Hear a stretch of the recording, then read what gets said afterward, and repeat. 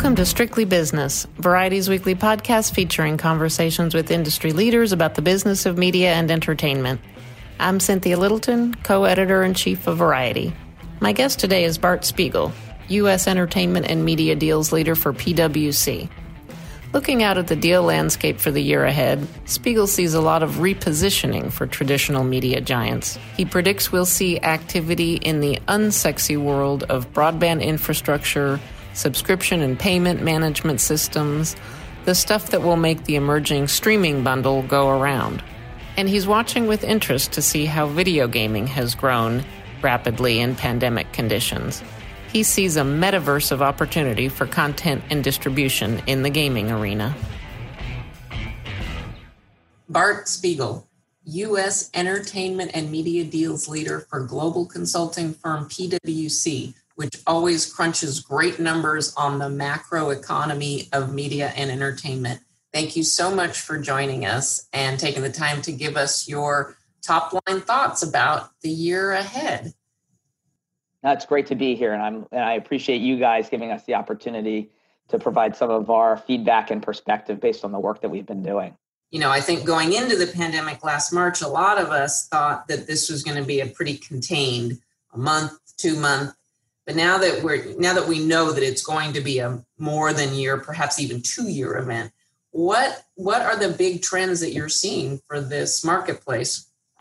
Yeah, no, I mean, when you go back, it's very interesting, right? Because to your point, we all thought it would be something that was relatively, we were hoping at least, relatively, short, and in some respects wouldn't have the impact that upended the entire industry that what we're seeing now. And so when I think about that, I think about, what happened with, the theaters closing and then the theaters staying closed, what that did for release dates. Then you got to think about, just the overall economy, like you bring up the macro economy, and what exactly does that mean for like subscriber churn, right? And for people that are subscribing to cable packages.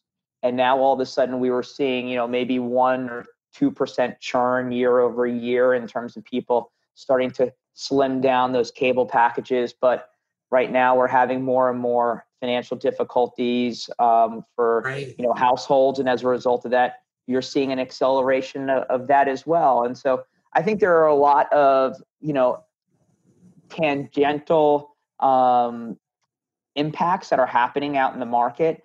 And, some of them we are easy to identify and we talk about. Some of them we may not realize for another year or two down the road in terms of how it's changing behaviors and how people are reacting to the new world and what that means from a commercial entertainment perspective. We saw early on, a lot of the largest media and entertainment companies, move to take steps to, increase liquidity if needed. They increased credit lines. Some drew down on existing revolvers. You have a sense of is there leverage pressure now in the sector for the largest companies? That there was already some for some of the companies, but has this increased the debt pressure that the largest players are feeling? I'm not so sure that's the case. I think a lot of the big players are, I would encourage them, and I think they will be, to be opportunistic after this whole pandemic, right? If you look at the last financial crisis in 2008, 2009, some of the best deals happened with the highest ROIs coming out of that whole economic downturn. And I think you'll be able to see some of that as well coming out of this time. I can't talk about specific assets and specific kind of marriages that could happen out there, but I do think sure, and I respect that. I understand. Yeah, but I do think that there are a lot of companies out there that are saying, hey, look, in 2008, 2009, we know company X, Y, and Z really took an aggressive position, was a market leader, was the first to act, had a first mover advantage. And as a result of that, we're going to do the same thing now that it presents itself again. And coming out of that, I think that there are going to be winners and losers depending on your access to capital and your ability to effectuate your strategy in short order. My sense as I look at the landscape is that there's not a lot in the kind of core entertainment, TV and film space not a lot left out there, but am I missing things? Do you feel like there is a lot of opportunity out there? I think there will be a lot of repositioning. And so what I mean by that is there are companies out there kind of going back to what I had mentioned before. There are a lot of companies out there that have a portfolio of assets and for one reason or another may say, you know what, we like strategy X. And so the assets that we hold that have a strategy that's more in category Y, we're going to sell them. And so when we think of these big companies and we think of these significant companies out there that have a very rich portfolio, I think what we'll see is them saying, taking a look internally and saying, you know what, let's sell this asset. And so the reason I bring that up is because when you look at the macro environment, you got to think about what individual pieces different companies may want to carve out and sell in the market. And so I think you'll see some repositioning of assets, and that will generate additional M&A. And so that to me is going to be a key thing going forward, because I do believe in the fact that there's an opportunity for that. Going back to the whole concept around 2008, 2009, people taking advantage of, just being aggressive, immediately following something, a downturn like this. What I will say though, in addition to that, is those players, those people that are in a really good position, I expect them, they too have an invested interest in really kind of expanding from an M&A perspective. Because don't forget, we always think about, like all the, for lack of a better term, all the sexy M&A, right? But there's still a lot of back office stuff that needs to happen in terms of technology, platforms, and all that kind of stuff that makes this new world operate. And it may not make the front page of like Variety or, but it is incredibly important for the effective and seamless operation of their platforms and their and their overall operations going forward. And so I think you'll still see that going forward. And the truth is, in some respects, there's a lot of money that plays in that space as well.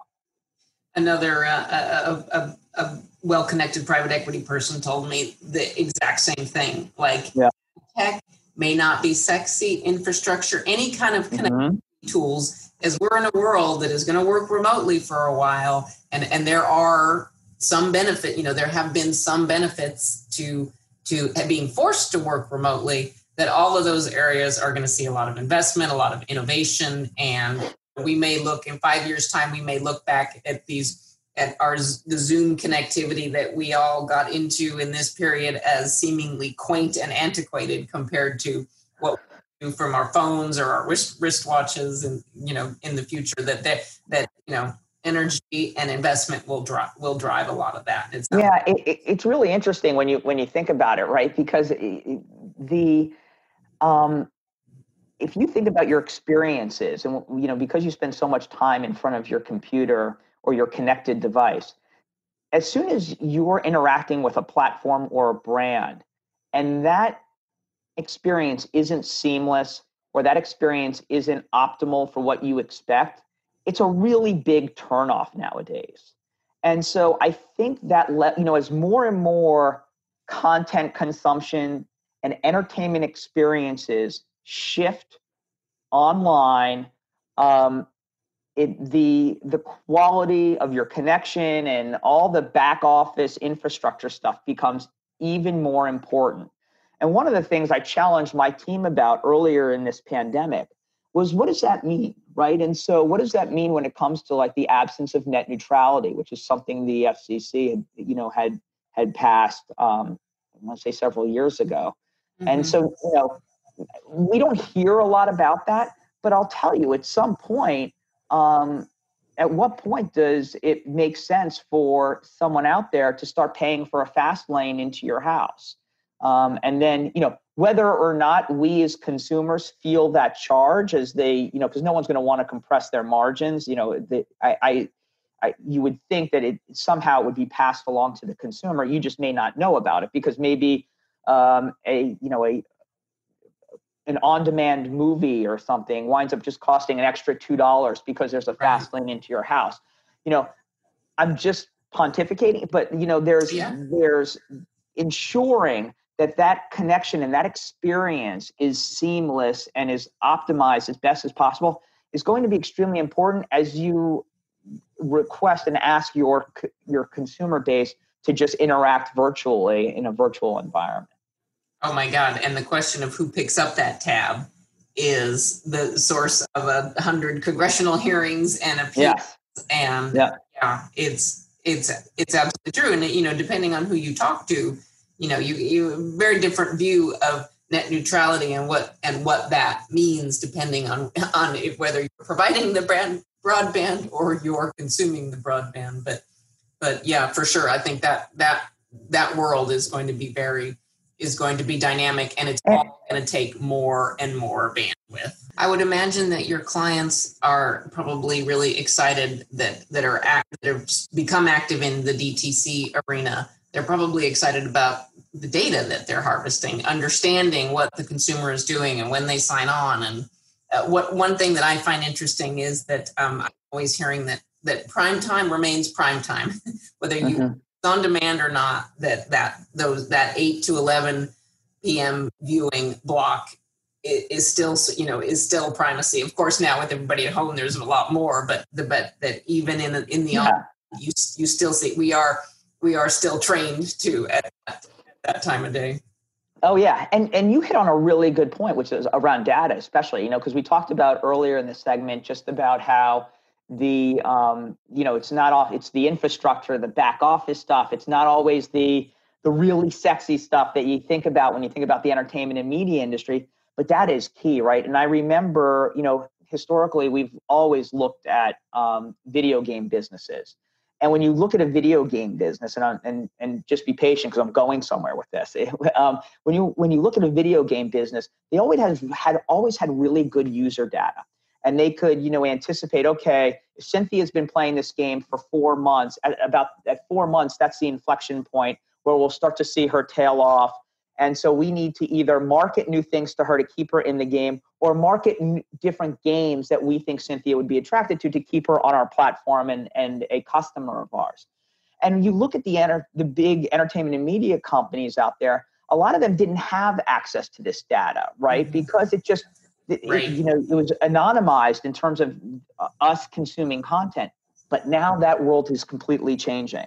And so that the availability for these big companies to have this data is game changing, right? And so this is where it goes into, acquiring platforms or technologies that help you kind of mine that data, figure out what to do with it. How can I best kind of track user experiences, what they're doing, market to them additionally. So that's huge, right? And so I only think that that's going to interest in that sector will continue to grow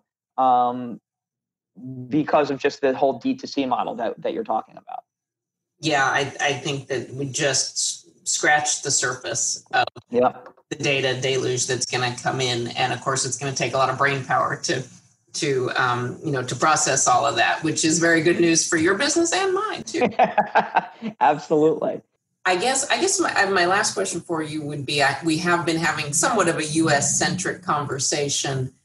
I think certainly one of the most enlightening things that the Netflix effect in entertainment has been is to open the idea of the playing field as truly being the world, as opposed to we're going to make shows for the U.S., export them, and everybody will love our shows overseas. I think the trends were already going that way, and Netflix and other streaming services with their ability to be global have really just raised the stakes of the game. Bart, what do you see on the horizon in terms of international media? Do you see the U.S.-based conglomerates getting more aggressive in territories to have more of a footprint internationally? Do you see it happening vice versa? What do you think we're going to see kind of on the international You lost me after you said that this was the last question, because I could talk about this for 4 hours. No, it's a great question, Cynthia, and I think you have to go global if you want to be successful, and you really want to make a statement and be competitive for the foreseeable future.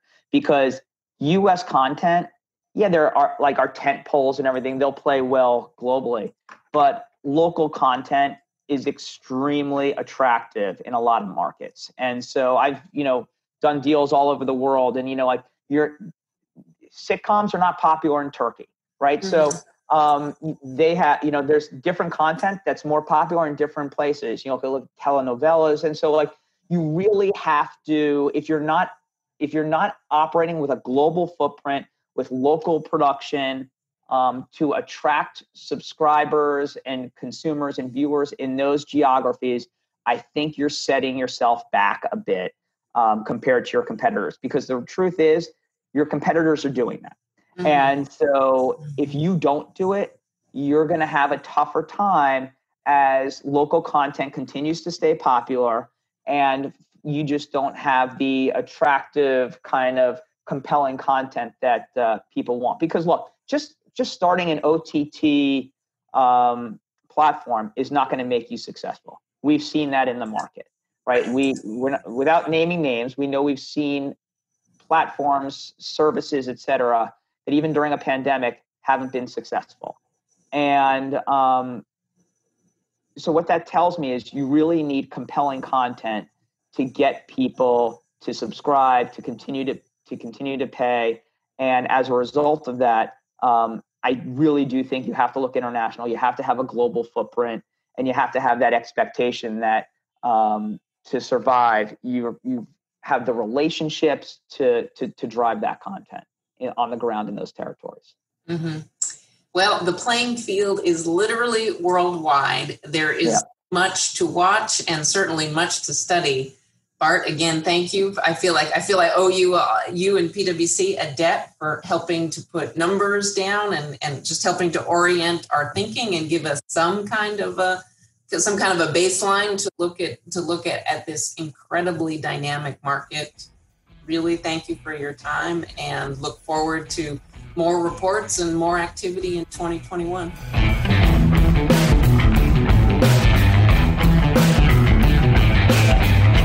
Thanks for listening. Be sure to tune in next week when my co-host Andrew Wallenstein's guest will be Scott Rosenberg of Roku. And please leave us a review at Apple Podcasts. We love to hear from our listeners.